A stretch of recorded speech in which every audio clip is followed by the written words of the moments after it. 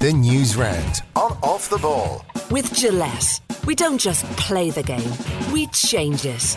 Gillette, made of what matters. This is News Talk. Pat and Evan will be along on the football show. Lots of interesting games. And Charlotte Dunker will join us. She's been covering the Ronaldo situation, which you would think is coming to a head at Carrington over the next couple of days. Plus, Matt Williams and Jerry Thornley on Monday Night Rugby. There is Leinster-Munster to reflect on. Michael Cheika's double jobbing with the Lebanon at the Rugby League World Cup, and Finn Russell cut from the Scottish squad as well ahead of the November internationals catching the ice. So Matt Williams and Jerry Thornley with us after 8 o'clock. 53106 the text number. We are at Off the Ball on Twitter. Michael McCarthy is with us here in studio. Hello to you. Hello, Joseph. And Richie McCormack. Good evening.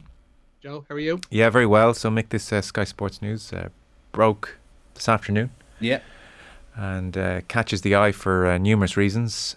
2014, a long time ago now, the relationship started. Controversial one at its inception for Manny and the GAA family. Never popular, to say the least, to be behind a paywall. But I think found its groove very much, and the coverage was a genuine alternative to RTE. And now suddenly, as they kind of hit their straps, you feel as a production team in many ways, and well, it's over, just like that, it seems. So, and at a time where I know there is the condensed season that's been cited as one of the reasons, but there are more games to be shown than ever before. Here we are.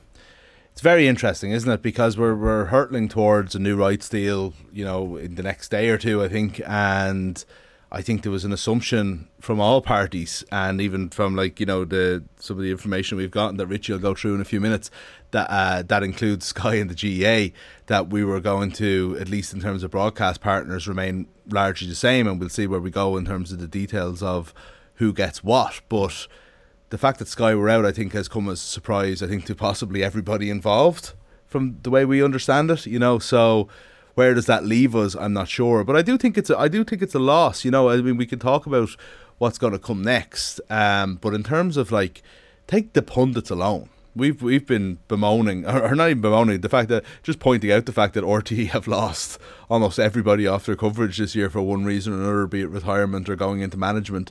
And on Sky, I feel like they have, that pundit team has really evolved into where I think, like, Peter Canavan, for example, could be the best GA voice on television at the moment. Jim McGuinness obviously is Jim McGuinness, and he's always been brilliant. Kieran Donaghy is on there, you know, and then on the hurling side, like, Jamesy has made, you know, that screen his own in a way that's, like, absolutely phenomenal. He's so brilliant on that hurling coverage, and then JJ and Ollie back him up really well as well. Like, you know, they've got a good style to them, and also a very recognisable one. You kind of know what you're getting if you got a hurling or football match on Sky, and that's kind of gone. And RT don't have that. RT have a very much more, you don't know who you're getting when you tune in, and some days that can be a good thing, and other times it's like, again, it's not, in terms of appointment viewing, it's not the same. By the way, the James innovation of at halftime showing the average positions on the pitch, things like that were really welcome and really good. So last year, just to put the numbers and facts out, so RTE showed 35 championship games last year, 17 of them were hurling, 18 football. So RTE 35 championship games, Sky showed 20. Now, of those 20, there were 14 exclusive. The 2 finals in hurling and football and the 4 semi-finals were in both channels, so 14 exclusive. So it was 29 and 14 if you kind of divide them up over where you couldn't see in terms of exclusive games. It seems, I mean, Off the Ball's general understanding is that Sky were looking to show more games next year. They were looking for 16 exclusive championship matches, so that'd be up from 14, and to show 16 league games as well, and it seemed neither of which was possible in the eyes of the GAA, and so a deal hasn't been reached, and that's where we are. The reporting is that Premier Sports and Virgin seem unlikely at the moment. There was a report in one piece I read of the BBC upping its coverage, and I don't know, given the extra games on next year, shortened, condensed season as it may be, there are more games on. Is GAA Go suddenly going to become the centrepiece where You tune in to catch the majority of the games. Is that where we're headed? I don't know about the majority. I would imagine that RT's offering would go up. I'm interested. I haven't heard anything about TG Carter, and I know that they've been looking to get into Championship a long time. But I do think that there's going to be more games on GAA Go, and I wonder what the reaction will be to that, because people have been talking about Sky as a pay-per-view offering for a long time, but it's not pay-per-view, it's pay TV. This would be a true pay-per-view system, and you know, the preliminary hurling quarterfinals were on there. We've had games on GAA Go over the last couple of years, and it is actually a very good addition. Yeah. But if it becomes not an addition and just a part of your watching of the games, if it's like Leinster first round games that wouldn't be shown elsewhere, and it's just that you can't make it to the game, you can pay the same amount to watch it on TV, and would never have been broadcast otherwise, and they massively expand the amount of live games that they're showing, then I think that's absolutely fair enough. I think it's a serious question if it replaces Sky's 14 games and suddenly you're paying 15 quid a game for Leinster finals, Munster round robin games in the hurling, etc. You know, like that becomes a very, very different conversation then. It's very interesting that it was just 2 games, like 2 championship games that were the crux of it and the crux of this deal breaking down, if that happens to be the case, and that they wanted more league games. But it does highlight something that I guess has come up a lot in discussion about the Sunday game, and the fact that now that Des is gone, like the whole show needs to be recalibrated. The whole way in which the GAA puts forward its media offerings needs a lot of rethinking. I was talking about, this isn't Alan Quinlan this morning talking about Munster, and the way that once Van Gran and Stephen Larkin went, that they needed to go root and branch and discover everything that was wrong there. Similarly, GAA need to really have a look at the antiquated ways in which they sell the rights and which they put forward their own materials, because it's not a 2022 offering to just hand a certain number of games over to a TV channel or a TV outlet and go, here you go, and then to not handle the rights properly yourselves and to not handle the coverage that you own yourselves properly. And that's something that has been lacking, especially in the world of social media and especially in terms of online from their point of view for a while. So just to look out for somebody else to take those 14 games would be a pretty, I don't know, stilted way of looking at this as an approach for them going forward. I don't think, just from what our off the ball's understanding is, I don't think it's necessarily just that it's the 2 games in the difference, or 3 games. I think it was. I think the GAA wanted 13 games, Sky wanted 16, and that you would imagine that could have come to some sort of solution. But I think it was also in terms of quality of games. I don't think the GAA were willing to give any guarantees. Yeah, give any guarantees as to kind of what the selection would be, whereas obviously that wasn't the case in the past. I think as well the initial hope of getting 16 league games then became 8, but again without a guarantee of the quality of league game. And so exactly, yeah. Sky obviously felt, well, we can't go into this without guarantees, I would presume. To your point, Richie, I agree with you in many ways. There's the live aspect and how the live games are shown, and that's very, very important. And it will be interesting to see to what extent are they all on RTE. Do BBC step up and show more? Will GAA Go become a much bigger part of the conversation? But the highlights conversation is the big dilemma. Like, I mean, we kind of talked about quite a bit last week on the back of Des Cahill leaving the Sunday game. That show just has no room to breathe. You know, there are just so many games on now. The season is very condensed. That one highlights show on a Sunday, I think Des Cahill said it in an interview over the summer, almost is not fit for purpose. That it's impossible to have a conversation. And you're also asking pundits, I would think, to talk about games they haven't seen at all for 2-3 minutes tops. No real conversation can break out. You don't really get a great sense of the game because there isn't enough time to show highlights of everything. There's now, a real demand that camogie and ladies football is shown as well in these highlight shows. So there, how they tackle that one is also going to be interesting. And I suppose the obvious answer is some kind of a midweek show as well, or there's match of the day and match of the day too. But now would be a good time to figure that one out ahead of next year and the new championship format for sure, Rich. Which one are you presenting? I've said I'm doing both, or I'm doing none. Fair enough.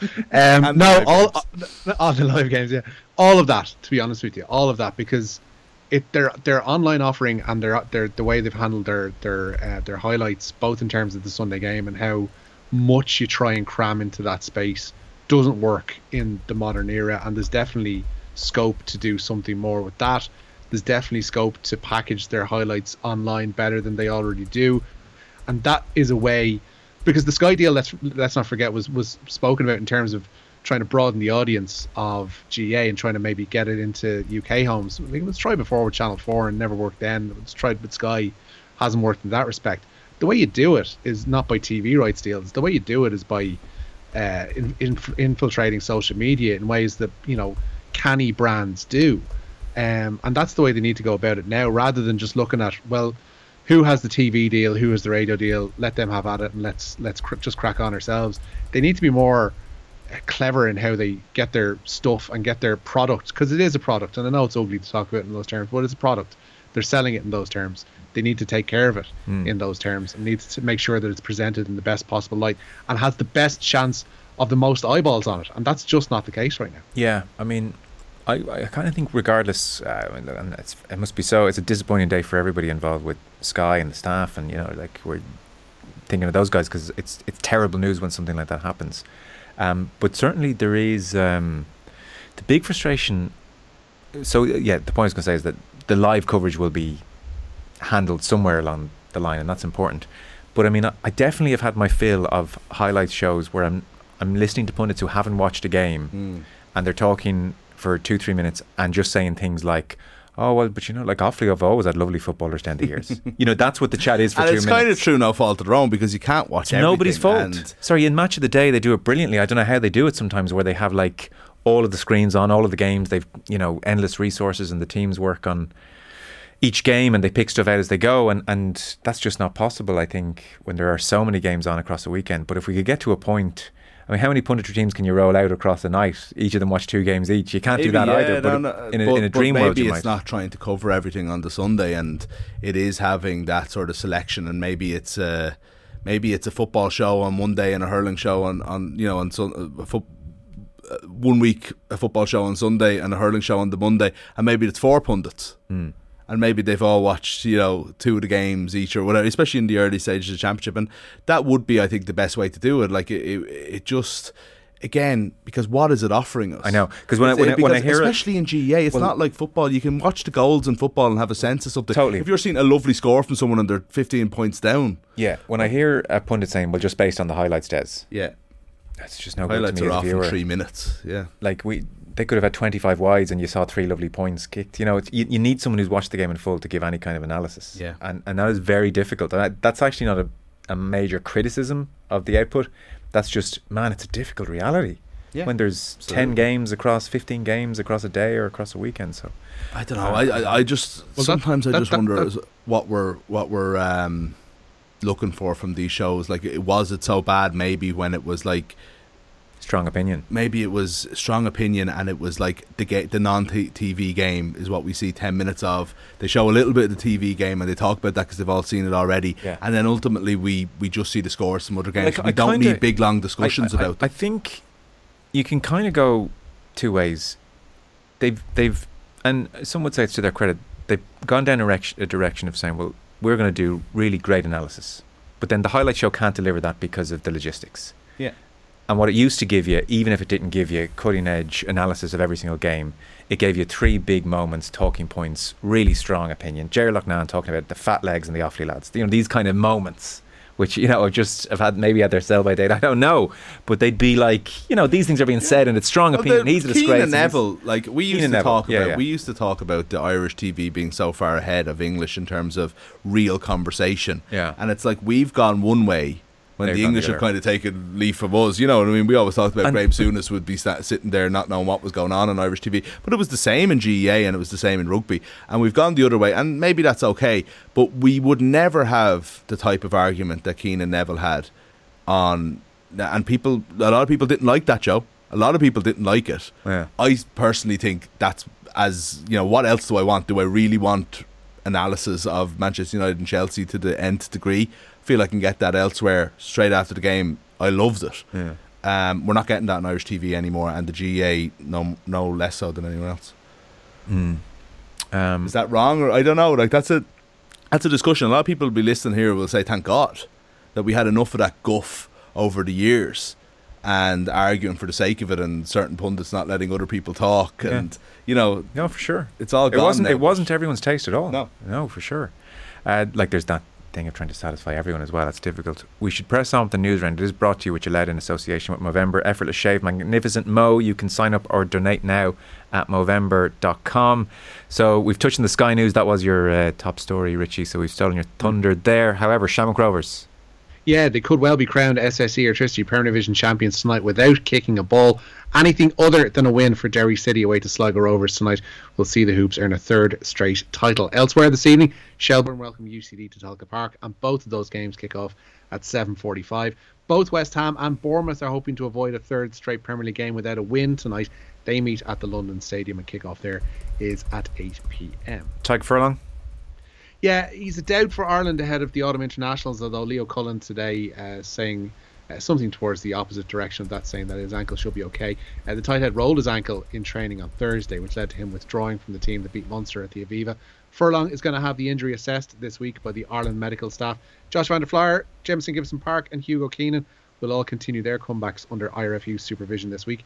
All Blacks legend Kieran Reid was an interested onlooker at Leinster training today, and head coach Cullen explained his snooping around. Well, he was at the game on Saturday, so he was floating around.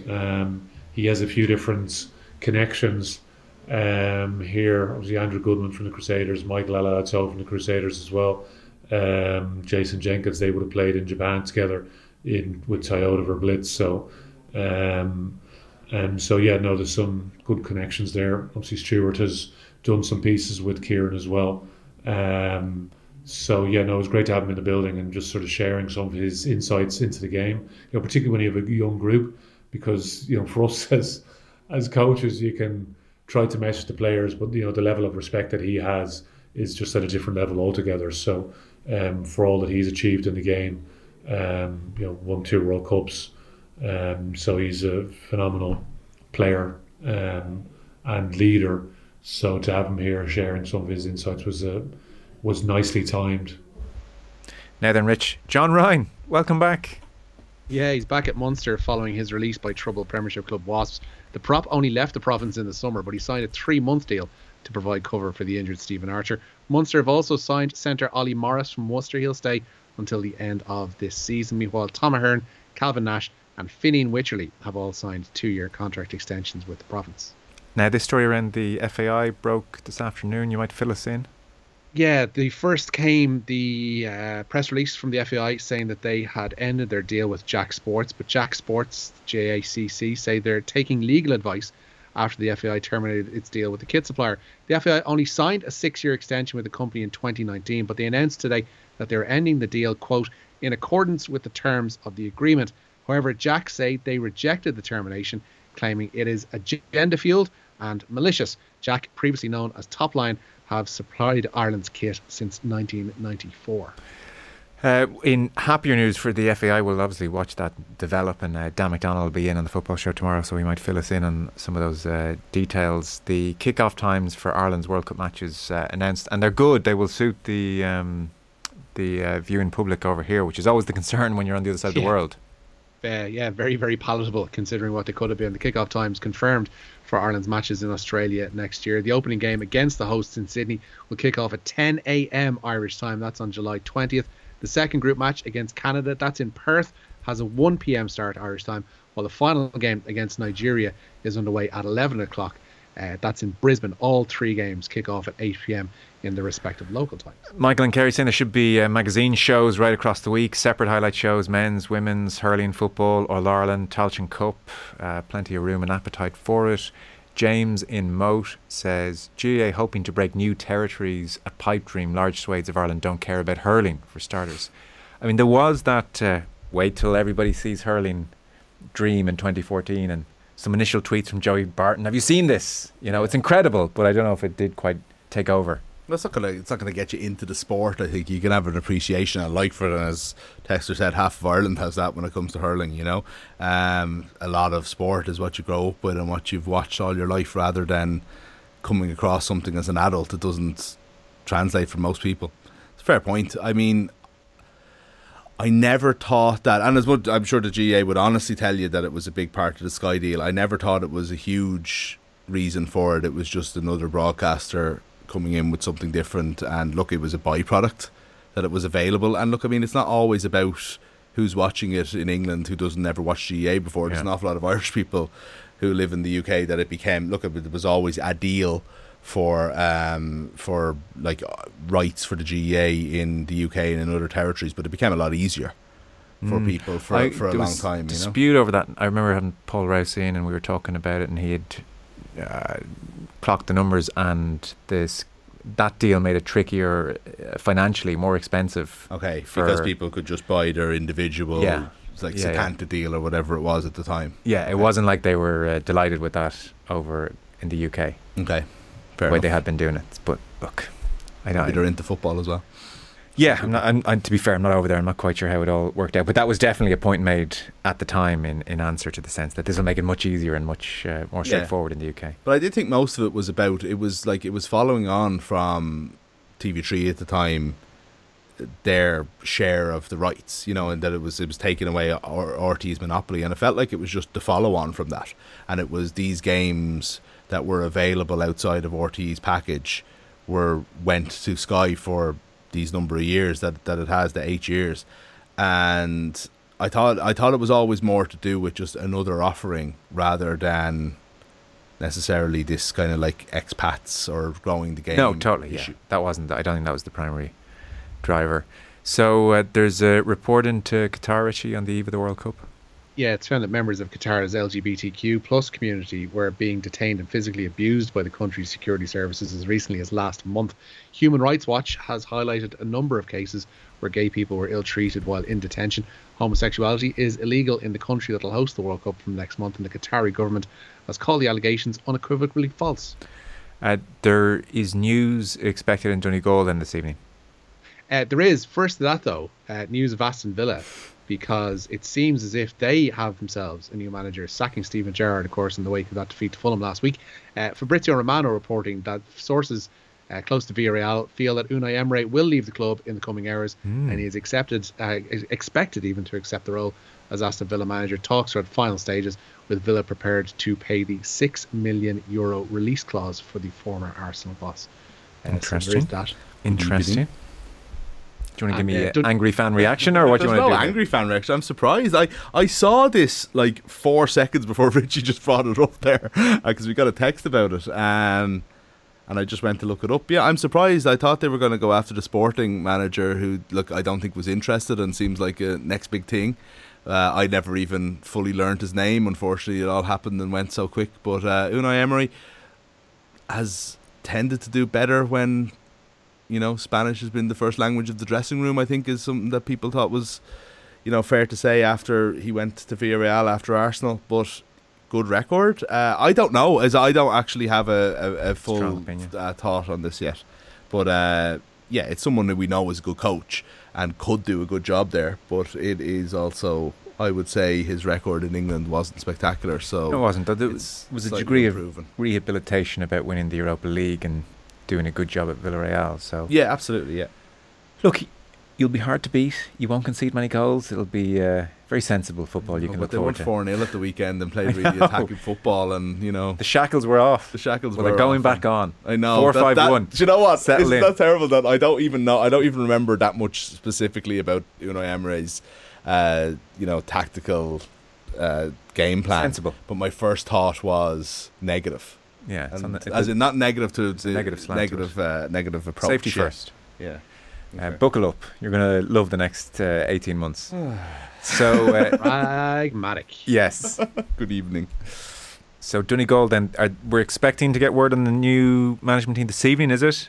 Yeah, I'm just after checking there. Not through yet, but it should come tonight that Donegal's footballers should finally have a new manager, or a new management team. That is, the combination of Aidan O'Rourke and Paddy Carr will be put to a county committee meeting tonight for ratification. Donegal without a boss, of course, since Declan Bonner stepped down back in July. Now, it's not every day this island produces a world number one in anything, let alone for the 9th time. Yeah, Rory McIlroy back to world number 1, having retained his CJ Cup title last night. 3 consecutive rounds of 67 in South Carolina. Saw McIlroy top the field on 17 under par, a shot clear of Kurt Kitayama. Last year's CJ Cup marked an upturn in McIlroy's form, and he was emotional after last night's win. You know, this tournament last year was the start of me trying to build myself back up to this point. I had a really rough Ryder Cup. You know, I've talked about that at length. I think I was outside the top 10 in the world. You know, it's not a position that I'm used to being in.